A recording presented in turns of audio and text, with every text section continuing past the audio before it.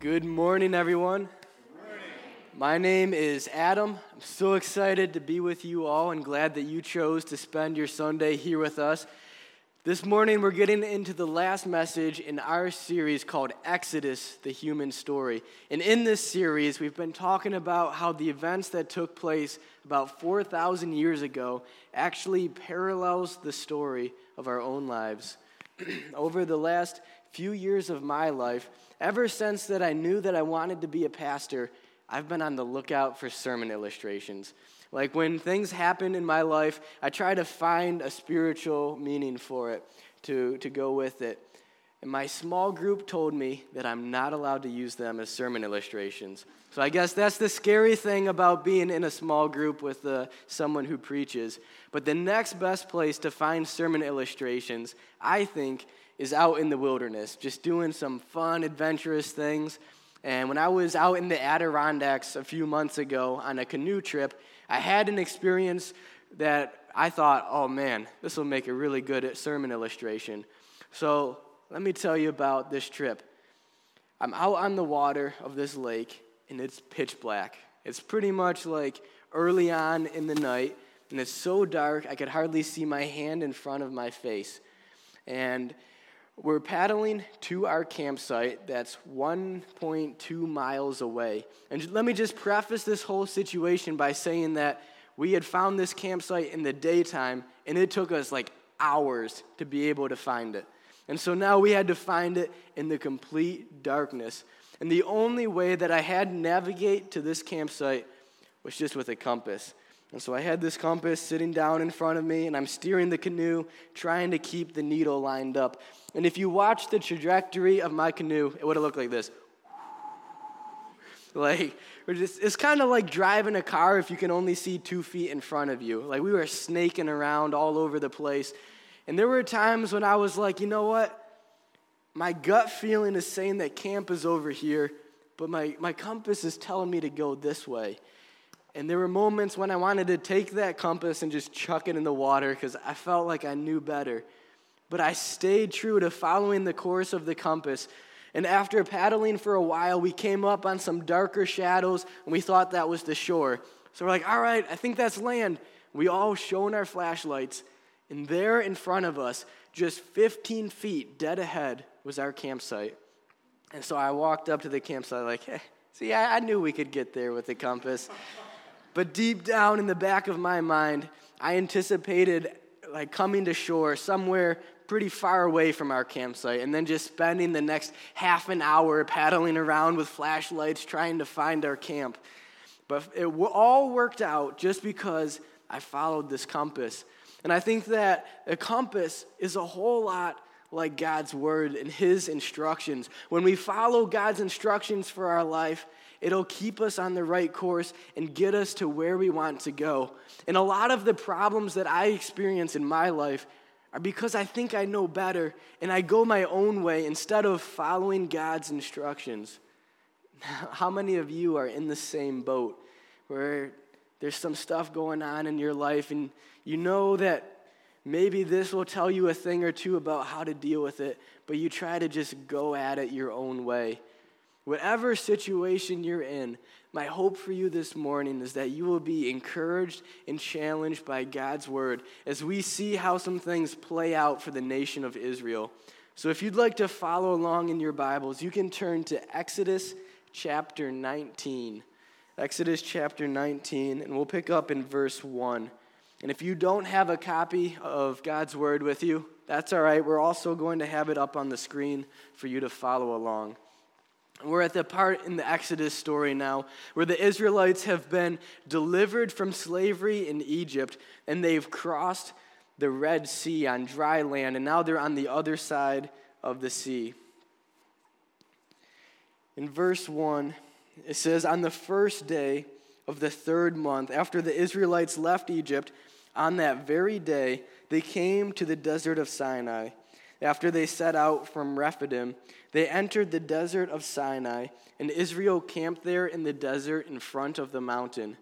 Then Moses went up to God, and the Lord called to him from the mountain and said, this is what you are to say to the descendants of Jacob, and what you are to tell the people of Israel. You yourselves have seen what I did to Egypt and how I carried you on eagle's wings and brought you to myself. All right, now these people have been out of Egypt for 3 months, and I've got a map up here on the screen just to show you where they've come from. I've always wanted to use one of these laser pointer things, so this is pretty cool for me. So the Israelites were living in the land of Goshen in Egypt. And when Pharaoh finally said that they could go free, they started coming down this way. And this is the Red Sea right here. And so they've got their back to the Red Sea, and the army of the Egyptians were coming at them. And so they crossed the Red Sea right here and then came down this way to the base of Mount Sinai. And this is where they're at in this passage. And this is a significant moment for Moses, being at the base of Mount Sinai, because Moses was born and raised in Egypt. But as an adult, he killed an Egyptian slave driver. And when the king of Egypt found out that Moses was a murderer, he wanted to kill Moses.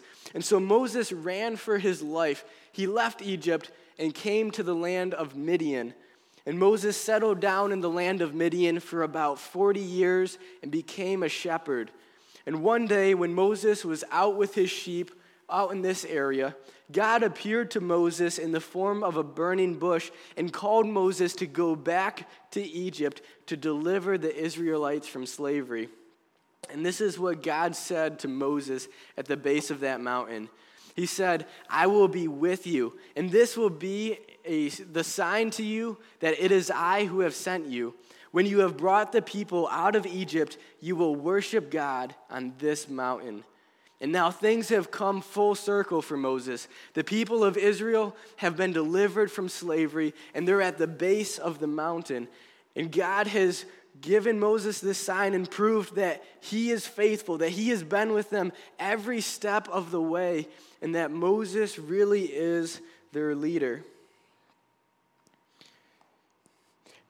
And when Moses, let's go back down to verse 4 and just look again at what God did for these people. God said to Moses to pass on these words. He says, you yourselves have seen what I did to Egypt and how I carried you on eagle's wings and brought you to myself.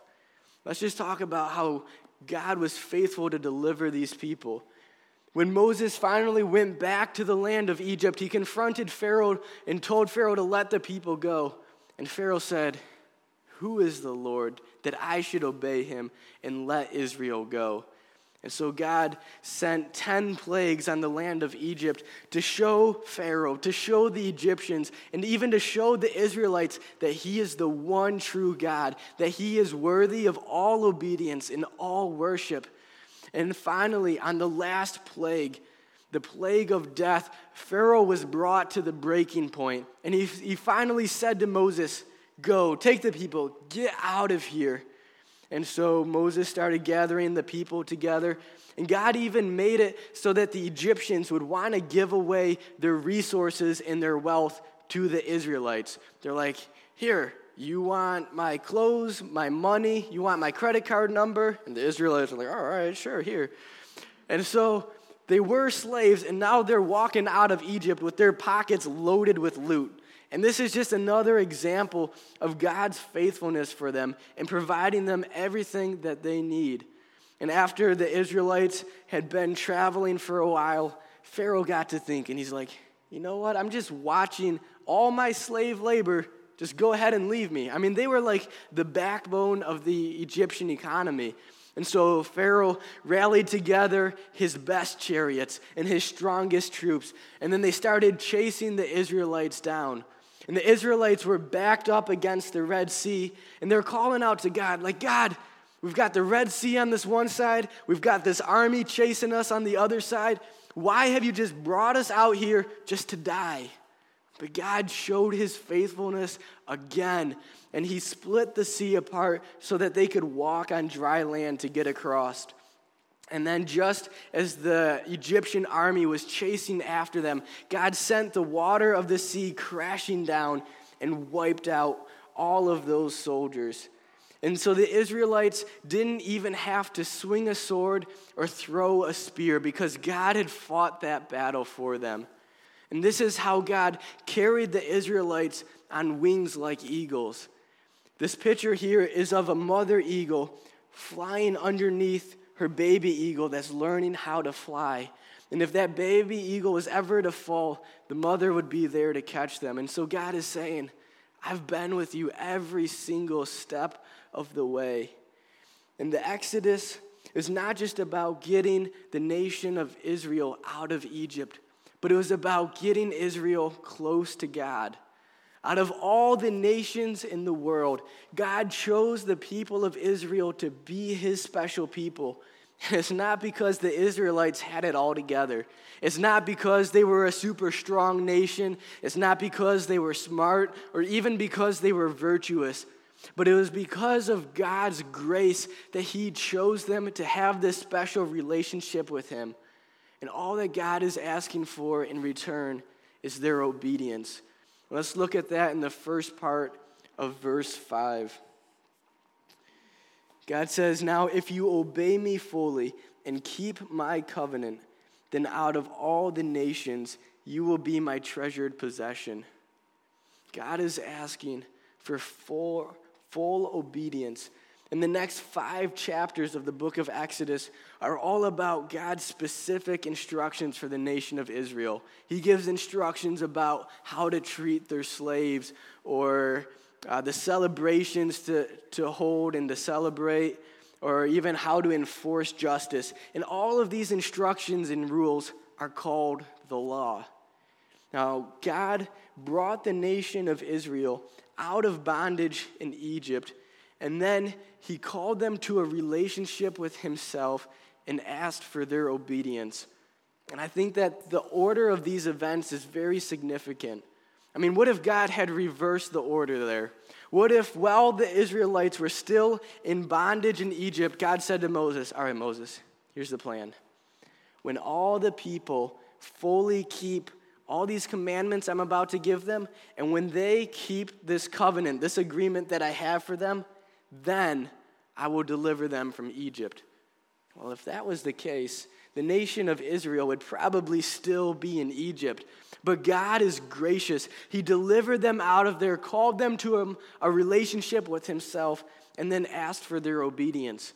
And I think that even as New Testament believers, the pattern is the same for us. You see, we don't have to have our act together. It's not like we have to go to church every Sunday, follow all of God's commandments, and pray every morning before we can have a relationship with God.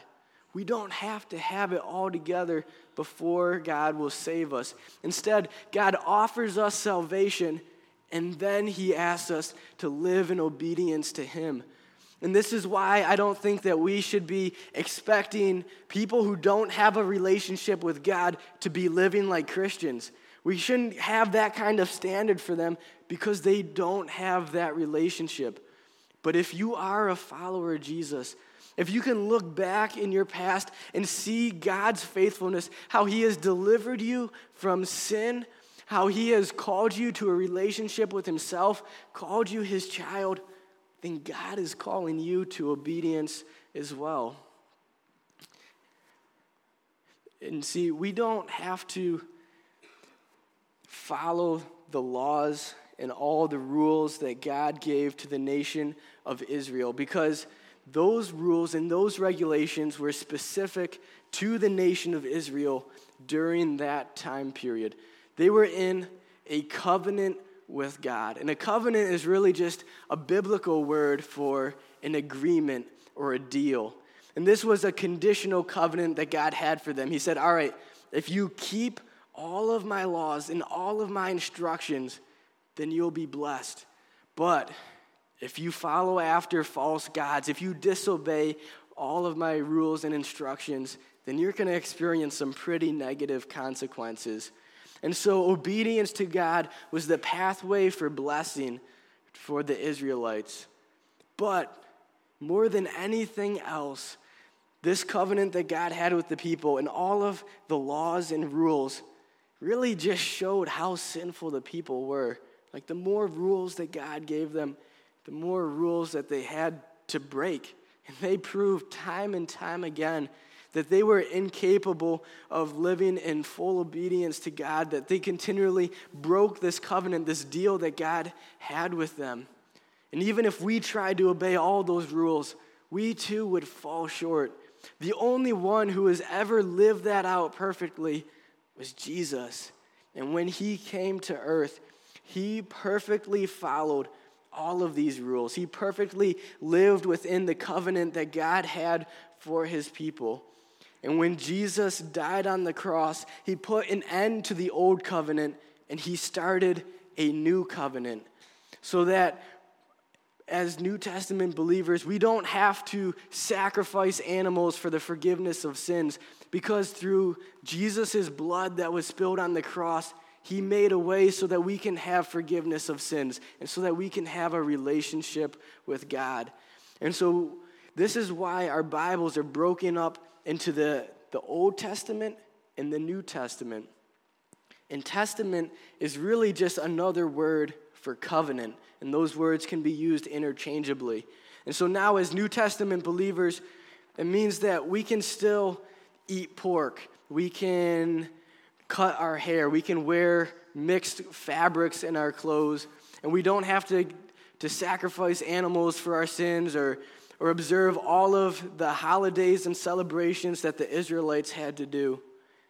But all of the commands and instructions that are repeated or affirmed in the New Testament are still for us to follow today. And the pattern is still the same, that God calls us into a relationship with himself and then desires for us to live in obedience. And this is our truth for us to remember this morning, that we flourish under God's law. In James chapter 1 and verse 22, the brother of Jesus gives some instructions about how to relate to the law or the word of God. He says, "Do not merely listen to the word and so deceive yourselves. Do what it says. Anyone who listens to the word but does not do what it says is like someone who looks at his face in a mirror and after looking at himself goes away and immediately forgets what he looks like. But whoever looks intently into the perfect law that gives freedom and continues in it, not forgetting what they have heard, but doing it, they will be blessed in what they do." Whenever I buy something like a blender, a house appliance, or a new clock, something that comes with an instruction manual, I always do one of two things with that instruction manual. So the first thing maybe I'll do is think, you know what? This is some really important information. Like I might want to look at this later. And so I tuck it away in the back of my closet, and it just sits there until I'm cleaning my closet and end up just throwing it away. The other thing I'll do with an instruction manual is I'll do a quick skim read, and then I'll think, all right, I don't need this thing anymore. I'll remember it.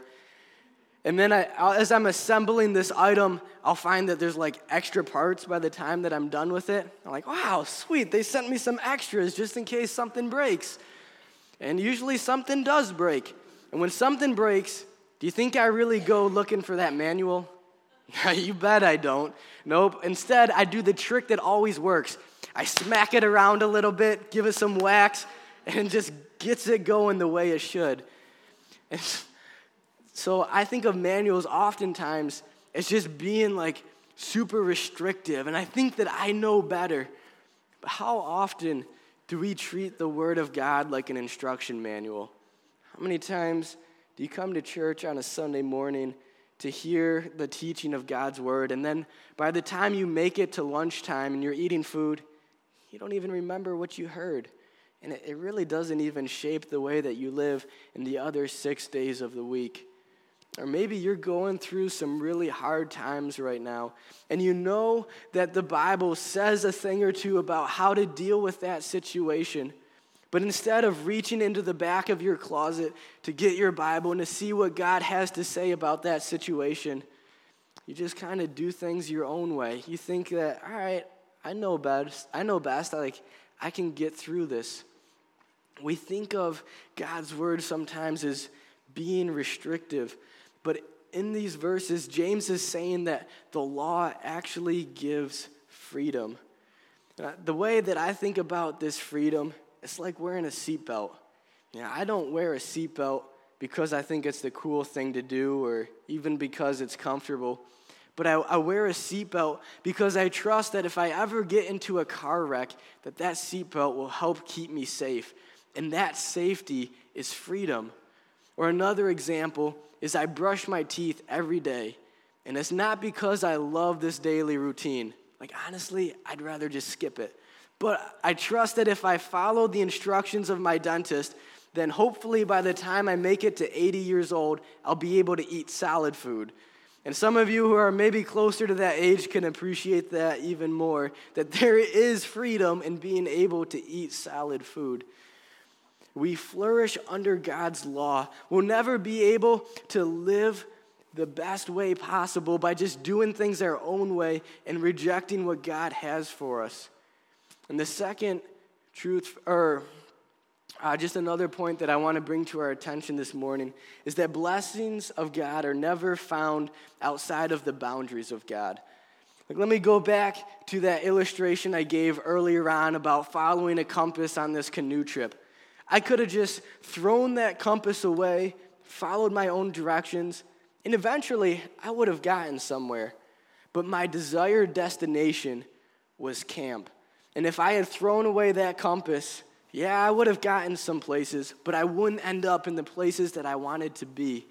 And oftentimes, we have this desired destination of experiencing the blessings of God, but then we throw away God's roadmap to experiencing those blessings, and we end up in places that we don't want to be. And I really don't want that for any of us. We shouldn't think that we can experience God's blessings by throwing away the instructions that He gives us. And we flourish under God's law. And here's the second truth for us to remember this morning, is that we are saved for God's mission. Let's go back to verse 5 of chapter 19 in Exodus. The last part of verse 5 and into verse 6.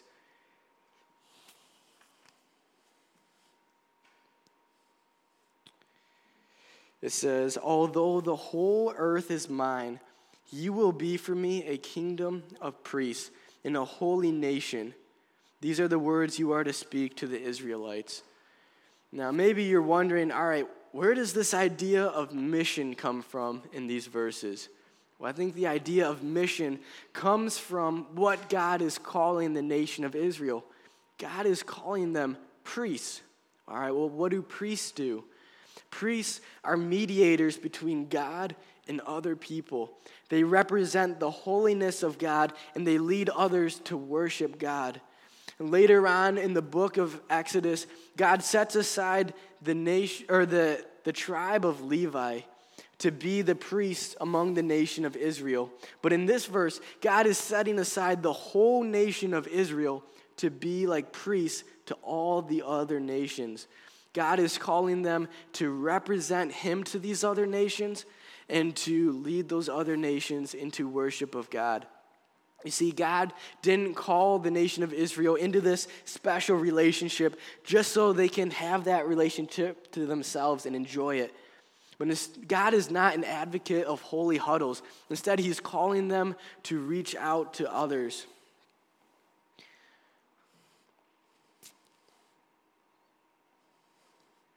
And here at Bridgewater, we've got pastors, we've got overseers, but maybe you don't come across anybody who has priest as like their job title or on their desk or anything like that. But the reality is that this morning, we are actually in a room full of priests. And in the New Testament, Peter, one of the disciples of Jesus, takes some of this terminology from the Old Testament and applies it to New Testament believers. And so I'll go ahead and read that from 1 Peter chapter 2 and verse 9. He says, "But you are a chosen people, a royal priesthood, a holy nation, God's special possession, that you may declare the praises of Him who called you out of darkness into His wonderful light." So congratulations. If you are a believer in Jesus, then you are a priest. And it doesn't even matter how long you've been a Christian or what kind of position you hold in the church. And you're not just any kind of priest. Peter is saying that you are a royal priest. And God gives us this new identity so that we can talk to others about what God has done for us, to tell them about how God has called us out of darkness and into his light. We are delivered from sin to proclaim the message of deliverance. And I get that it's kind of weird to talk about priests. Like, maybe that's not the kind of terminology that we're very familiar with. But I think another way of thinking about it is like missionaries. Oftentimes we think of missionaries as the people who are called to sell everything that they have and travel across seas to another country so they can share the good news of Jesus. And in a sense, yeah, those are missionaries. They are the people who are called to do that. But in a broader sense, we are all called to be missionaries. We are all called to take the gospel to people who haven't heard it before and to represent Jesus to other people. And you don't even have to leave your community to do that. You don't even have to leave your community to come into contact with people from other nationalities or people who don't know the name of Jesus and to be able to represent God to them. Now, just this last week, I was helping Bob come and set up the auditorium and putting up all the chairs. And we were talking about sometimes that feeling you get when you're sitting in these chairs on a Sunday morning, and it's like the person who's preaching is looking right at you. And it's like that message was designed just for you, and you're feeling that conviction. Well, Bob was asking me, as someone who preaches on Sunday morning, if I ever feel that conviction too. And I sure do. And I would really hate to get up on a Sunday morning and say something that isn't really true in my life. And so I've been feeling this conviction about being a light to other people because, honestly, I feel like I can get caught up in this Christian bubble. It feels like all the people that I work with are Christians. Most of the things that I do after my workday are with Christians. And then on the weekends, I go to church, and for the most part, I'm surrounded by more Christians. And so I need to be super intentional about being active in a gym just to rub shoulders with people who don't know Jesus or to be playing sports and things with other people. And oftentimes, I can just get pretty lazy with my intentionality. Like, I can go to the gym and think, all right, I'm going to go in, do my thing, get a good workout, and then get out of there. And I need to work really hard at having that intentionality of building relationships with people and representing God to people who don't know him.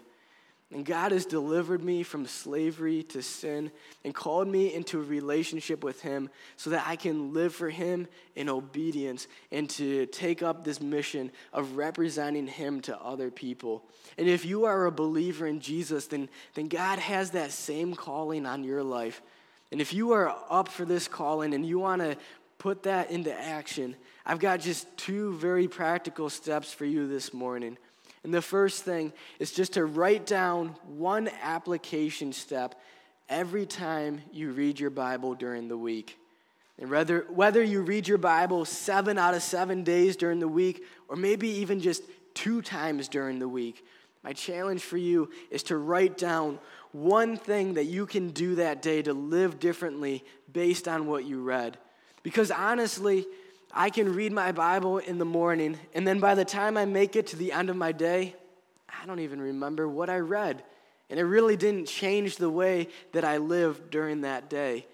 And so this is one practical step that we can take towards not just being hearers of the Word of God, but taking the instruction that he has for us and putting it into action.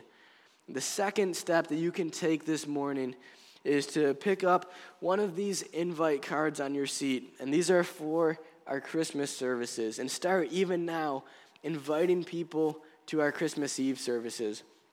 And we don't want to invite people to our Christmas Eve services just because we want to pack this place out like that's some super cool thing to do. But I think that the Christmas season is one of our best opportunities for people to come and hear the message of how God sent his son into the world to take care of our sin problem so that we can have a relationship with God. People who wouldn't normally set foot in a church are willing in just the Christmas spirit to get involved and to hear a message like that. And maybe somebody in your life, whether you know them or not, it's just one invite card away from hearing that message of what Jesus came to earth to do. And we can make a difference in their lives in representing God to them. Now let's pray this morning as we close out, because that's a lot on our plate that God has for us. And we definitely need all the help that we can get. Let's pray. Heavenly Father, I thank you that you did not wait for us to clean up our act before you offered us salvation. God, if that was the case, there's no way that I could earn it. I fall short all the time. And God, I pray that for everybody else here this morning, that we would just see that you are worthy of all of our obedience. You've proven yourself time and time again that you are faithful. You proved that to the nation of Israel, and you've proved that to us as well in sending your son so that we can have a relationship with you. And really our obedience is the least that we can give you, and you are worthy of it all. Jesus said that whoever loves me will keep my commandments. And God, there's some times where I think I love you, but the way that I'm acting doesn't show that.